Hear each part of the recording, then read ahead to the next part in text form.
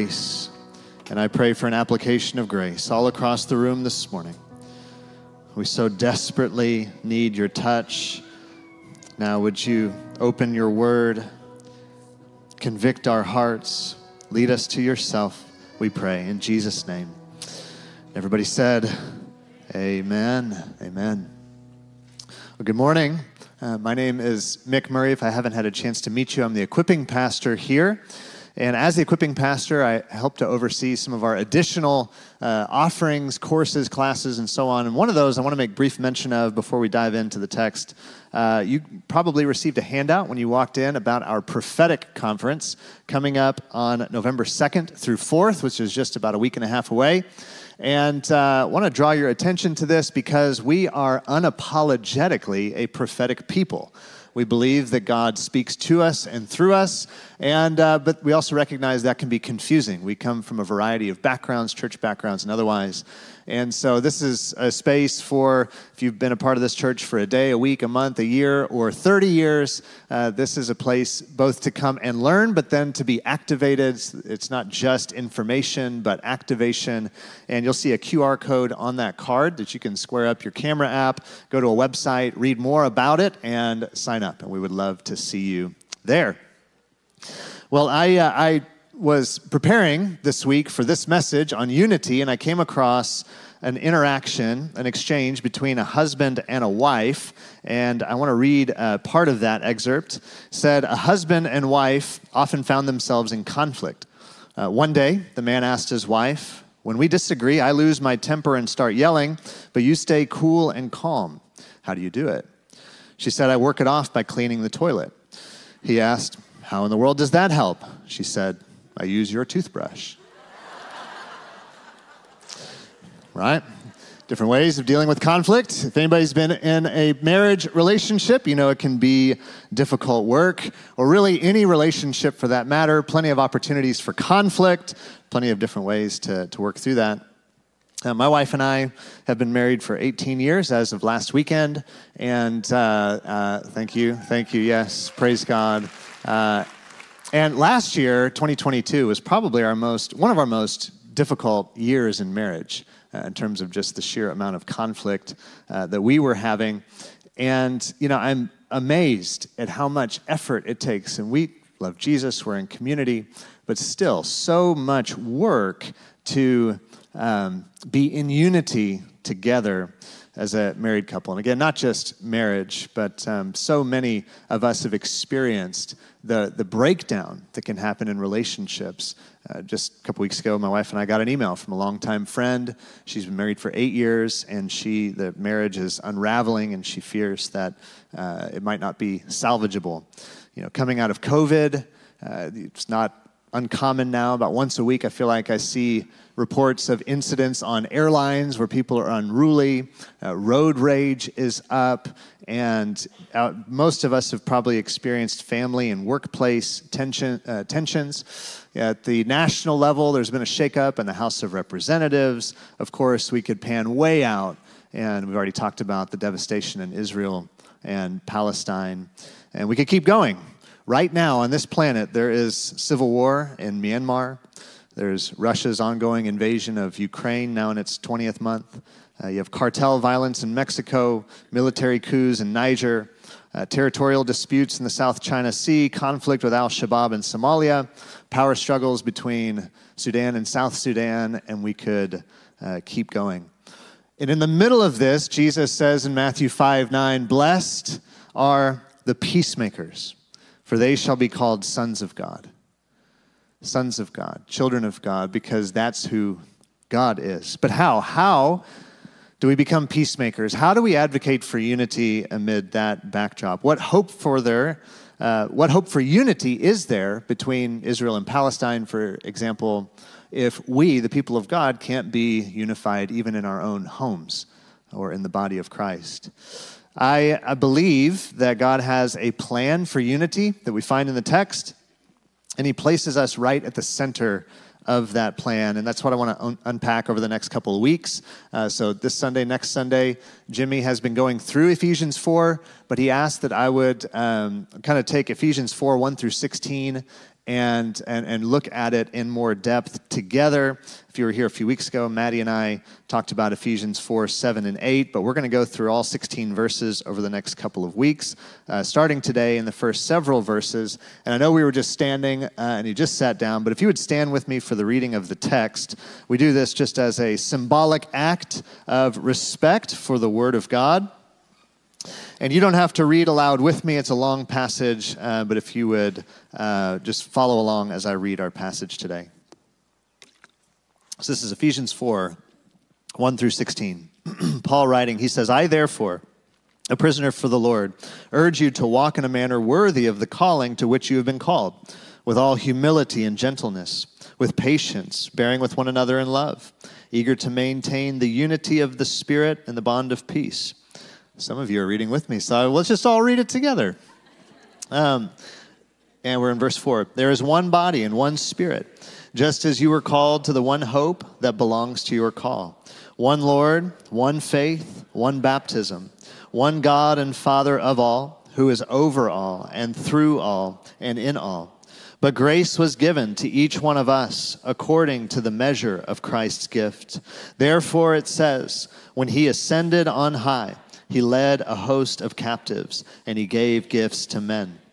In saying he ascended, what does it mean but that he had also descended into the lower regions, the earth? He who descended is the one who also ascended far above all the heavens, that he might fill all things.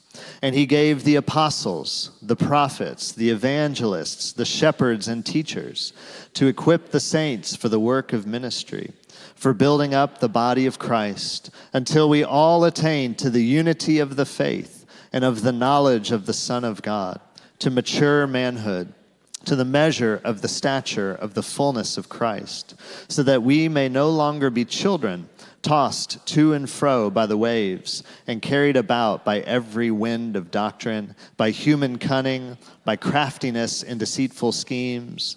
Rather, speaking the truth in love, we are to grow up in every way into him who is the head, into Christ, from whom the whole body, joined and held together by every joint with which it is equipped, when each part is working properly, makes the body grow so that it builds itself up in love. Pat yourself on the back, have a seat, long passage, way to go. Thank you. All right, so what I'd normally like to do is go through this passage verse by verse, just break it down as we go. Instead, I want to look at this passage like a blueprint, addressing three key questions that emerge from the text. And the three questions will be on the screen. Number one, what is God's plan for unity? Number two, what does unity look like? What should our expectation actually be? And number three, is unity possible from the most granular level in the context of my relationships all the way up to global scales? Now, next week, we're going to look at those second two questions, what does unity actually look like, as well as some practical applications of how is it possible. Today, we're going to mainly dig into that first question, what is God's plan for unity? And we will primarily be in the first few verses of that passage today, chapter 4, verses 1 through 3, and then we'll tackle the rest next week.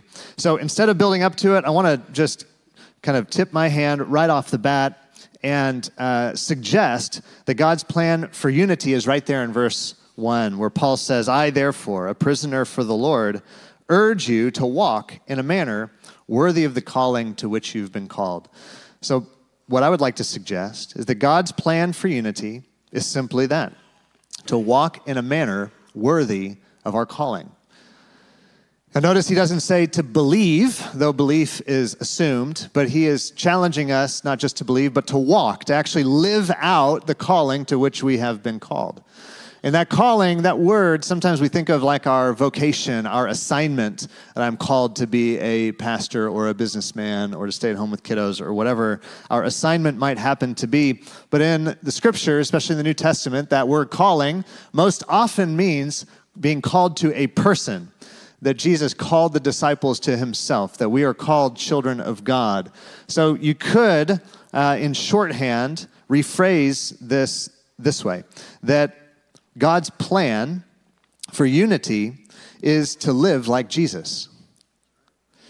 God's plan for unity is to walk, to live in a manner worthy of our calling to him, our rabbi, our master, our Lord, to live in his manner, to live like Jesus, right? So that's probably somewhat anticlimactic. This is the Sunday school answer that God's plan for unity is to live like Jesus. But I'm actually serious. I am convinced, I have deep conviction that this is the answer to the issues that we just talked about, whether, again, at the level of roommates and family or all the way up to the level of geopolitics. And what I'd like to submit to you today is specifically the way of Jesus. The manner of our calling is the way of the Lamb. Everybody say the way of the Lamb. The way of the Lamb. And we're going to break this down starting in Genesis 1 and 2. I'm not even going to make a joke about it this week. But we start there because in Genesis 1 and 2, you have this portrait of what the Hebrews call shalom, that creation is in this state of perfection, that everything is as it should be. It's glorious. There has yet to be the introduction of sin and the fall and the curse, and everything is perfectly unified. God is in union with mankind. Mankind is unified among themselves, and mankind is even in union with creation itself. You have a state of shalom. Adam and Eve, in this context, are fully provided for.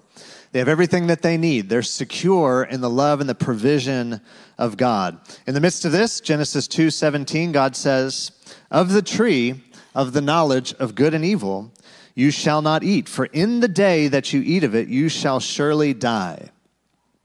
This is the first boundary that's given, and it is a very clear boundary with a very clear consequence. In the day that you eat of it, you will surely die. Now, if you know the story, in Genesis 3, they eat the fruit, and Maddie and I unpacked this a bit a few weeks ago, so I won't go in depth here. But immediately they experience shame, right? Their nakedness, which had previously been a good thing, is now a source of shame, and they are trying to hide themselves. They are stitching together fig leaves to cover their nakedness, and immediately they're blaming one another, and you only have to go one generation to see anger leading to murder and ongoing strife. And fast forward today, you get Israel and Palestine, marital conflict, and everything in between, this seed of sin here in Genesis chapter 3. And I would argue from the text that sin is the problem. All the breakdowns, all the disunity that we see ultimately can be traced back to sin in the individual human heart. And we could sit and argue critical theory and intersectionalism and dominant discourses and class distinctions all day long. And I think there's some merit to that. That there are socially wide ills that need to be addressed. But those phenomena, I believe, arise because all of us are sinners. All of us have sin individually in the human heart. We are all contributing to the problem. We are all culpable. Maybe not a popular message today. Now, in addition to the advent of sin, this event, the eating of the fruit, introduces an ancient tension between justice and mercy. Justice and mercy. And don't we still experience that tension today? Right? The complexity of how should Israel respond? The justice that we internally intuit, and yet the application of mercy and the complexity at national levels. But, more personally, when I am wronged by somebody, I immediately feel this need for justice, that they would get theirs. And yet, when I point the finger inward, I desire mercy for myself. Don't we do that?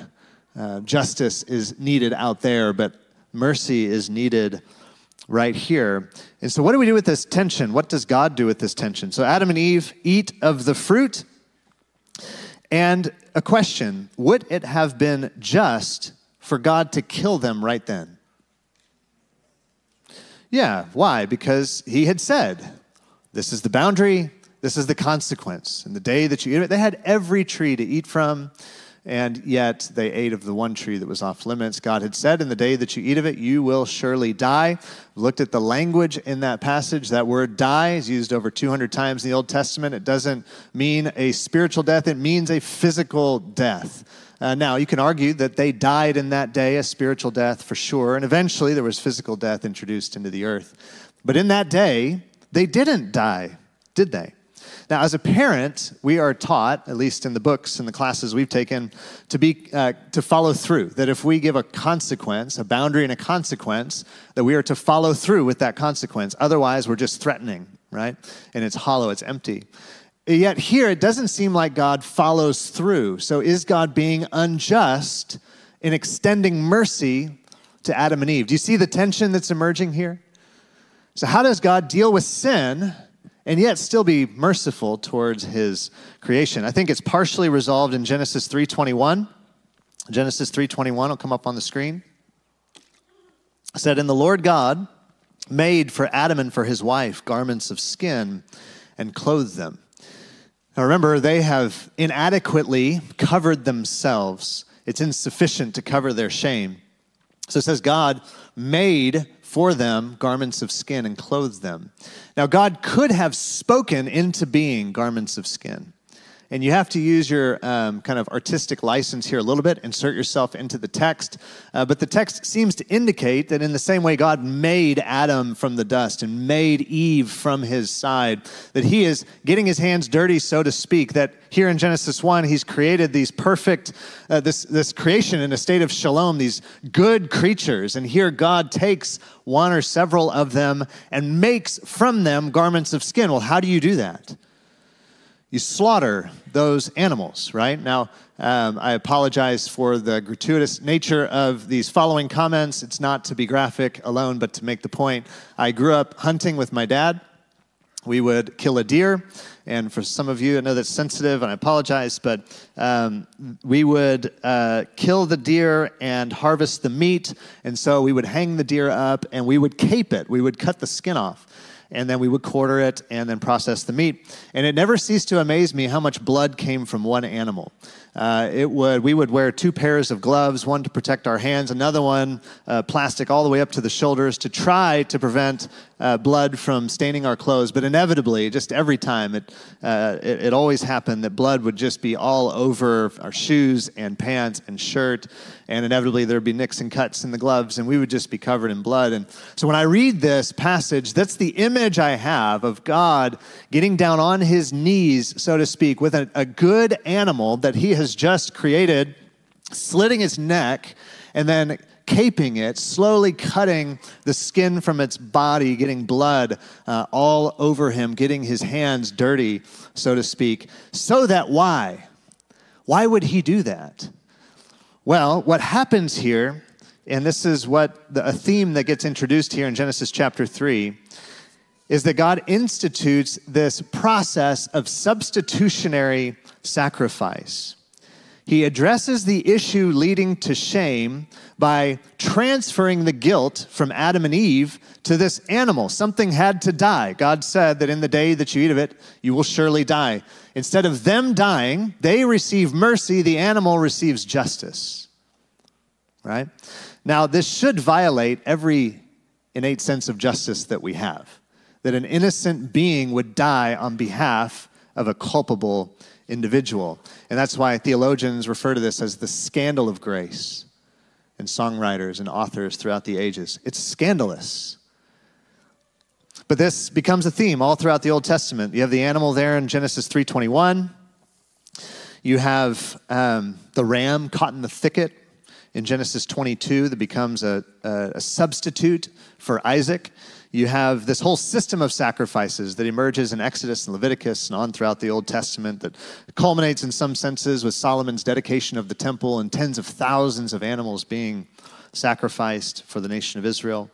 You have the Passover lamb of Exodus 12, which is probably one of the clearest examples of this substitutionary sacrifice. And then you even have this kind of prophetic foreshadowing in Isaiah 53 of the suffering servant, the Messiah who would be one who suffers, a man of sorrows.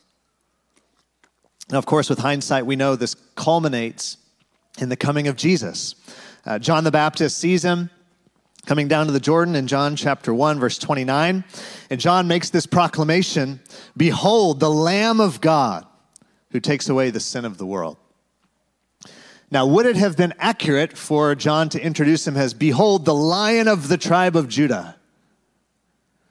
Yes, it would have been accurate. Jesus is the Lion of the tribe of Judah, but here John introduces him. He sees him through this lens of the Old Testament. He knows by the direction and the Spirit of God where this is going, because what happens to a lamb? Eventually it's going to be slain. Normally we think of strength as power, right? And again, Jesus was strong. He healed the sick. He raised the dead. He walked on water. He multiplied food. But even his application of strength was to serve the marginalized and the broken and the outcast. But he was also a portrait of voluntary restraint on behalf of others. He was the King of Kings, and yet he was homeless for several years as he demonstrated what his Father's kingdom was like. He is the Lord of Lords, and yet he's kneeling down, washing the feet of his disciples, taking on the garments of a servant. And as he hangs on the cross, naked and bleeding and totally humiliated, struggling to breathe, he becomes not just the Lamb of God, but the Lamb that was slain. And that portrait comes full circle all the way back to Genesis 3:21, this substitutionary sacrifice, that the justice of God, and remember, Jesus is God. It's a self-sacrifice. He absorbs his own justice, if you will, in a way that we'll never fully comprehend or be able to tease out. But Jesus absorbs the justice of God that we might receive what? Mercy. And there, that ancient tension is satisfied. And what I would like to submit to you is, outside of the cross, there is no resolution to the problem of sin in the world that leads to the breakdown in our relationships. That outside the cross, there is no resolution to that tension between justice and mercy, and we will bend towards vengeance almost every time. That if the cross is not at the center of the complexity of human relationships, then we will not realize unity in our lifetimes.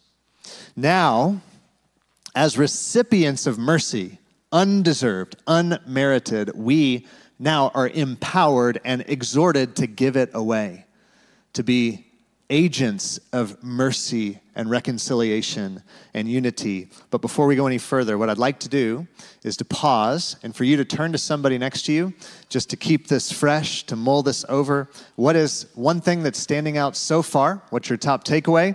Turn to somebody, take about 60 seconds, and share that with them, and we'll pull back together. Ready, go.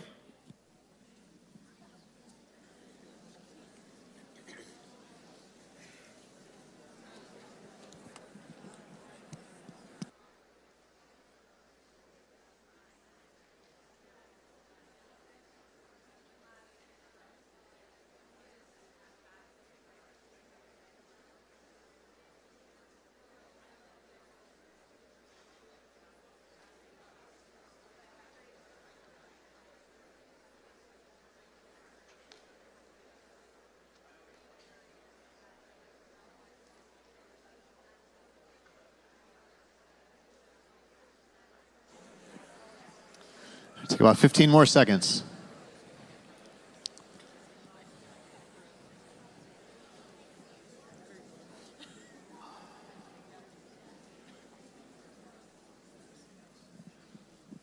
All right, so to kind of pivot back to our passage for today, Ephesians 4, we'll look at verses 1 through 3, but going back to verse 1, Paul says, "I therefore, a prisoner," by the way, the therefore connects this passage to the previous three where he unpacks this scandal of grace at length. But he says, "I therefore, a prisoner for the Lord, urge you to walk in a manner worthy of this calling, of the calling to which you have been called," this calling to the suffering servant, the lamb that was slain.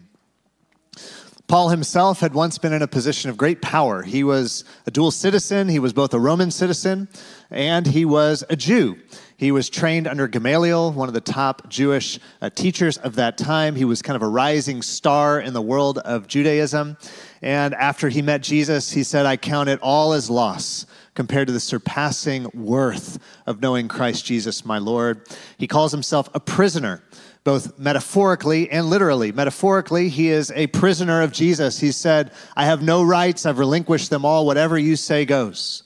I will walk in your way by your grace. And he's become a physical prisoner. He's writing this letter to the church in Ephesus from a jail cell in Rome because he has laid down his life on behalf of both Jew and Gentile, that they might know this gospel, this scandal of grace. He has spent himself on behalf of others, power in restraint, following the way of the Lamb. And he's urging us, walk in the manner worthy of the calling. Now, what is that manner? He goes on in verses 2 and 3 to describe, to characterize, this is what this will look like. This is how, kind of a rubric you can lay over your relationships, your motivations, your attitude to see, am I on track or have I strayed? Am I walking in the manner of the Lamb? Verses 2 and 3, he says, withal, what? And with, bearing with one another in, eager to maintain in the spirit and the bond of peace, right? Humility, gentleness, patience, long-suffering, love, unity. This is the manner of Jesus. Now, for most of these things, you don't need these when everything's going well, do we? Like, we don't need patience when everybody is treating us with the honor and respect we deserve, right? We need patience when we're cut off on the road, when somebody posts something inflammatory online, when your roommate leaves a pile of dishes in the sink. That is when we are exhorted to walk in the manner of the Lamb with these attributes. The charge here from Paul is to walk the way of the cross, of self-sacrifice, to take up our cross and lay down our lives on behalf of others. Now, we're not talking today about how do we do this, right? Because this does not come naturally. We are naturally bent in on ourselves. Some of us might be, personality-wise, more meek than others, but the problem of sin is a problem, and next week we'll go more into why, but I do want to point out here, or how rather, but I do want to point out here in verse 3 that Paul says this is a unity of the what?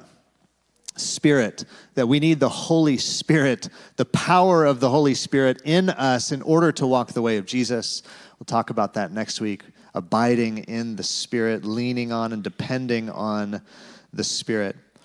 But again, at face value, it sounds simple enough. The solution to all the world's problems, to live like Jesus.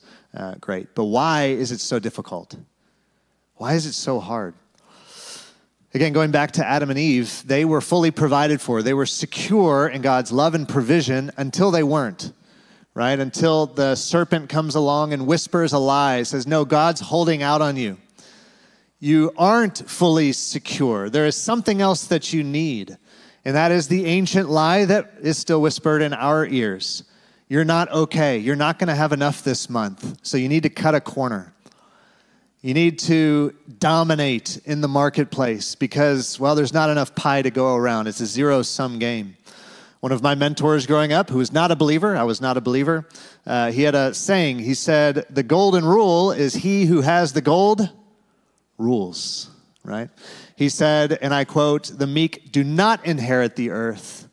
Those who assert themselves will inherit the earth. That is the ethic of the world around us. But it stems from insecurity. It stems from selfishness. It stems from jealousy and all the breakdown of sin in the human heart. We're not okay. We need to assert ourselves. There's not going to be enough to go around. You know, we were watching football yesterday, and by the way, Sikkim Bears. But I was kind of musing on this message, looking at the different football teams, and I was thinking of mascots, and we so badly want to be the lion, don't we? We don't want to be the lamb. Like, there are no teams on planet Earth, correct me if I'm wrong, that are the lambs, right? We don't want to be the meek, the weak, the self-sacrificial.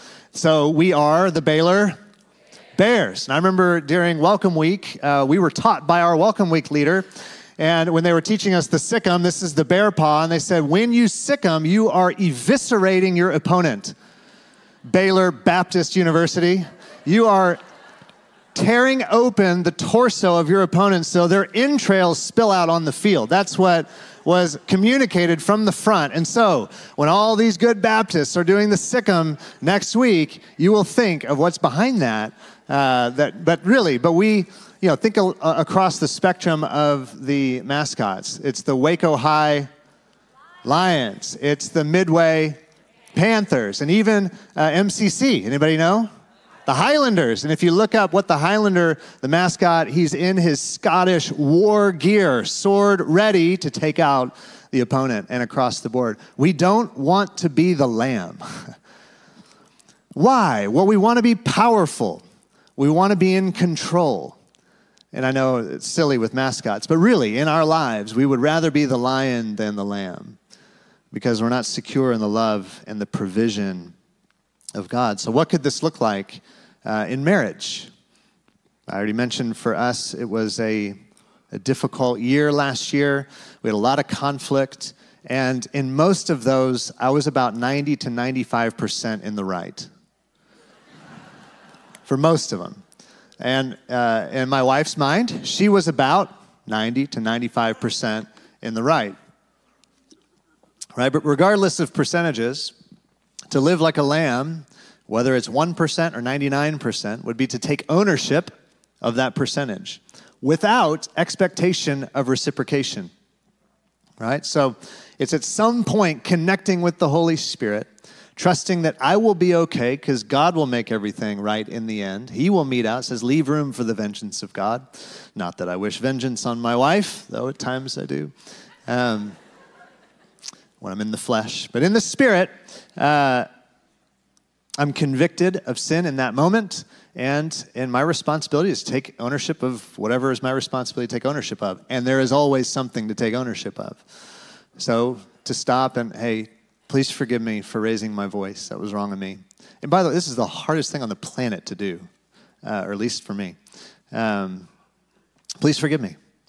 And she might be like, yeah, you're right, you did, And she's responsible before God. She doesn't do that, by the way.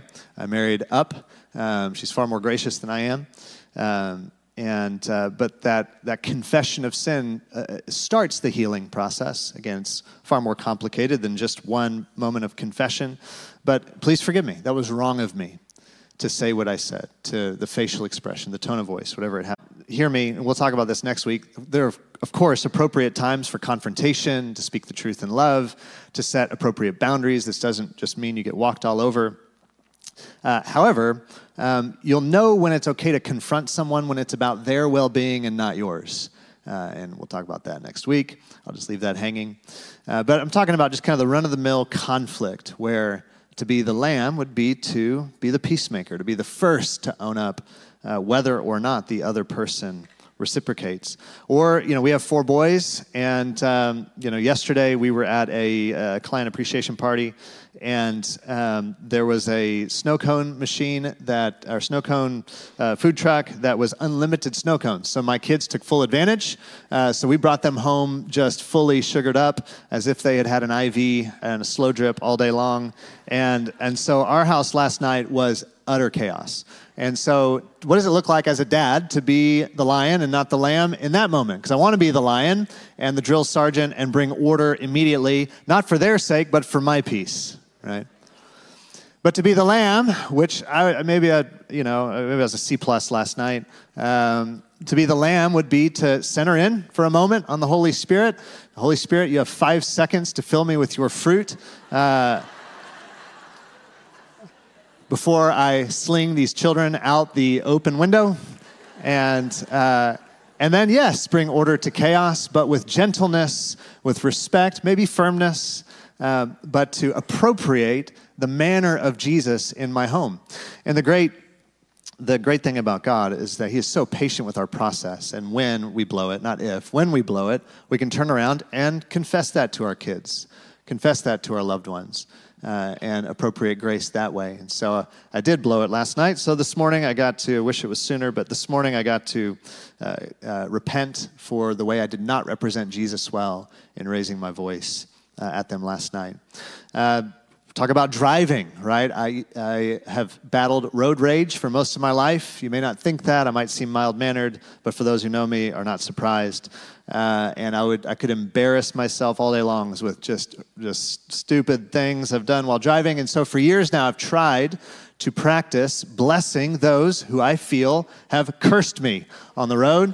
And try to imagine the best, give them the benefit of the doubt. Surely somebody in the family just died, they're on their way to a funeral, and they're not thinking about others on the road.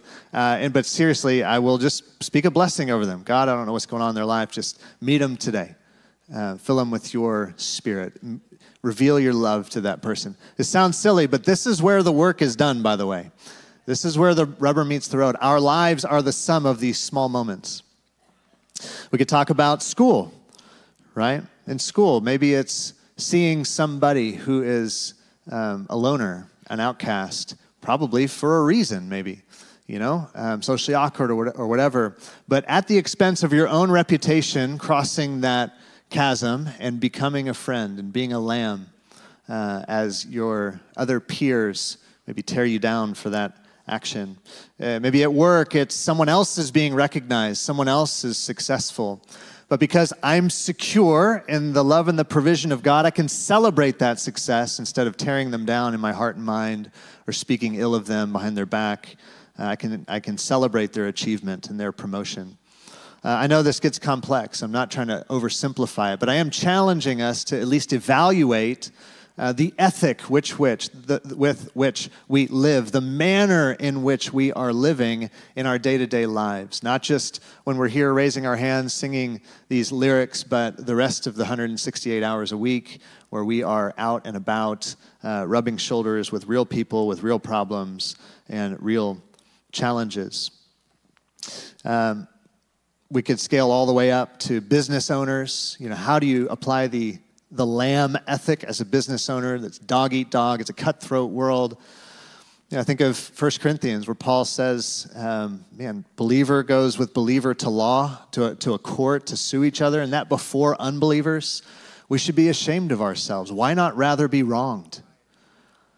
I could think of several reasons personally, but in light of the justice of God and the mercy of God, why not rather be wronged so that the world can see the suffering servant, the answer through the cross?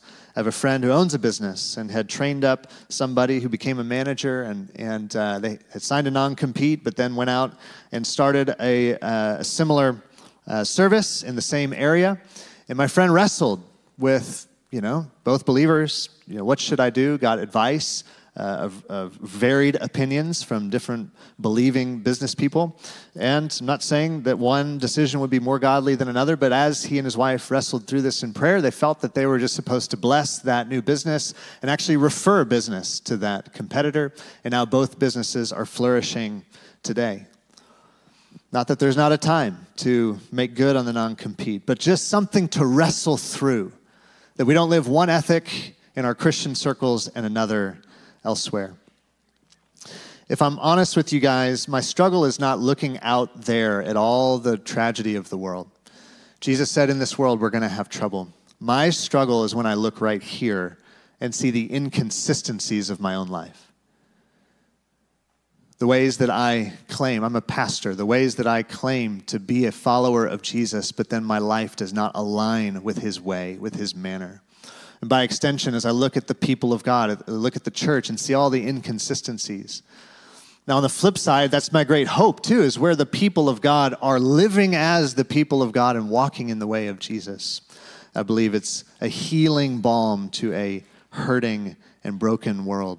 We so long to be the lion who is in control. And again, Jesus is a lion. He has power and strength, but he chose to manifest himself in his first coming as a lamb. He will come again to put every enemy under his feet. But as his followers, in this epic, we are called into the way of the Lamb. As we close, just want to read a passage out of Revelation chapter 5, verses 1 through 6. that illustrates this contrast beautifully. John's having this vision. He says, "Then I saw in the right hand of him who was seated on the throne, Father God, a scroll written within and on the back, sealed with 7 seals. And I saw a mighty angel proclaiming with a loud voice, 'Who is worthy to open the scroll and break its seals?'" And the scroll represents the will of God being executed in the earth, in this context, judgment specifically. Verse 3, "And no one in heaven or on earth or under the earth was able to open the scroll or to look into it." No one of all the billions of people are worthy to look into this scroll and execute the plan of God. And not even any of the angelic beings. And John, in this vision, he's overcome. He says, "I began to weep loudly because no one was found worthy to open the scroll or to look into it." But one of the elders steps forward, puts a hand on John's shoulder, some artistic license. He says, "Weep no more, weep no more. Behold, the Lion of the tribe of Judah, the Root of David, has conquered so that he can open the scroll and its 7 seals." And again, just bear with me for a moment, applying some artistic license here. I grew up going to heavy metal concerts and liked heavy metal, and there was one band in particular. And anyway, I remember seeing this video of this particular band that I liked pre-Jesus, and they were playing in the former Soviet Union right after the wall had come down, and so they went to Russia, and they did this concert, and there were probably 250,000 people in the field. I mean, it's this huge gathering, and people were waving the flags of the nations and regions that they came from. And when I actually saw this video again in college, as I was starting to follow Jesus, I couldn't help but think of this throne room scene, which I'm sure most of you do when you listen to heavy metal, and connect it to Revelation chapter 5. And so in this video, hundreds of thousands of people likely gathered, and there's this palpable anticipation before the band takes the stage. And eventually the drummer runs out and the crowd goes wild, and he gets on the drum and starts the drum beat. And then a few moments later, the bassist runs out, and the crowd's, it's this frothing mass of humanity at this point. And they're going crazy, and the bassist gets on the bass and starts the bass line. And then there's a moment, and then the lead singer runs out, and he grabs the guitar and hits the power chord, and everybody's just unhinged, and flame erupts from the stage, and there's fireworks, and it's this insane scene. And that's what I picture happening here in Revelation chapter 5. A long walk to get us to that point. But what I picture, this is the moment of revelation, right? Where Jesus is about to be unveiled as the one who is worthy to execute the judgment of God.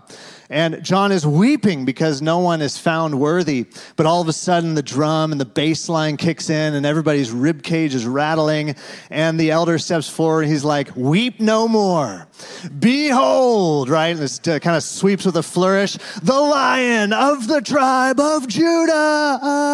And you expect Jesus to come ripping through the throne as a giant lion, and roars and spews flame all over the place, and everybody's ecstatic, and it's this awesome scene of power. Are you with me? But thank you, you're with me. But that's not what happens. Verse 6, and I see like the camera angle, like they're just waiting for the lion, and it's kind of this anticlimactic, and then the camera zooms in verse 6. "In between the throne and the 4 living creatures and among the elders, I saw a lamb standing as though it had been slain." Even here at the end of time. And again, would it have been right for God, for Jesus, to show himself as the Lion of the tribe of Judah, executing the justice of God in the earth? Of course it would have been. Just as it would have been right for God to kill Adam and Eve. But even here at the end of time, Jesus manifests himself as the most approachable creature on planet Earth, a lamb. And not just the Lamb of God, but the Lamb that has been slain. This portrait of justice and mercy meeting in the person of Jesus. And Paul urges us as his followers to walk in this manner of your calling. If we have any hope of unity, it is that we not just believe this, but begin to flesh this out in our everyday relationships. Just stand with me as we close our time, please.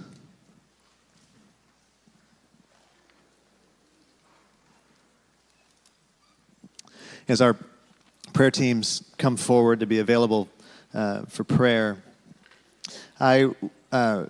Kristen Schaefer, who's on our staff, she recounted a story to me and a couple of others this week. And her daughter is a student at a discipleship school similar to the ones that we have here at Antioch.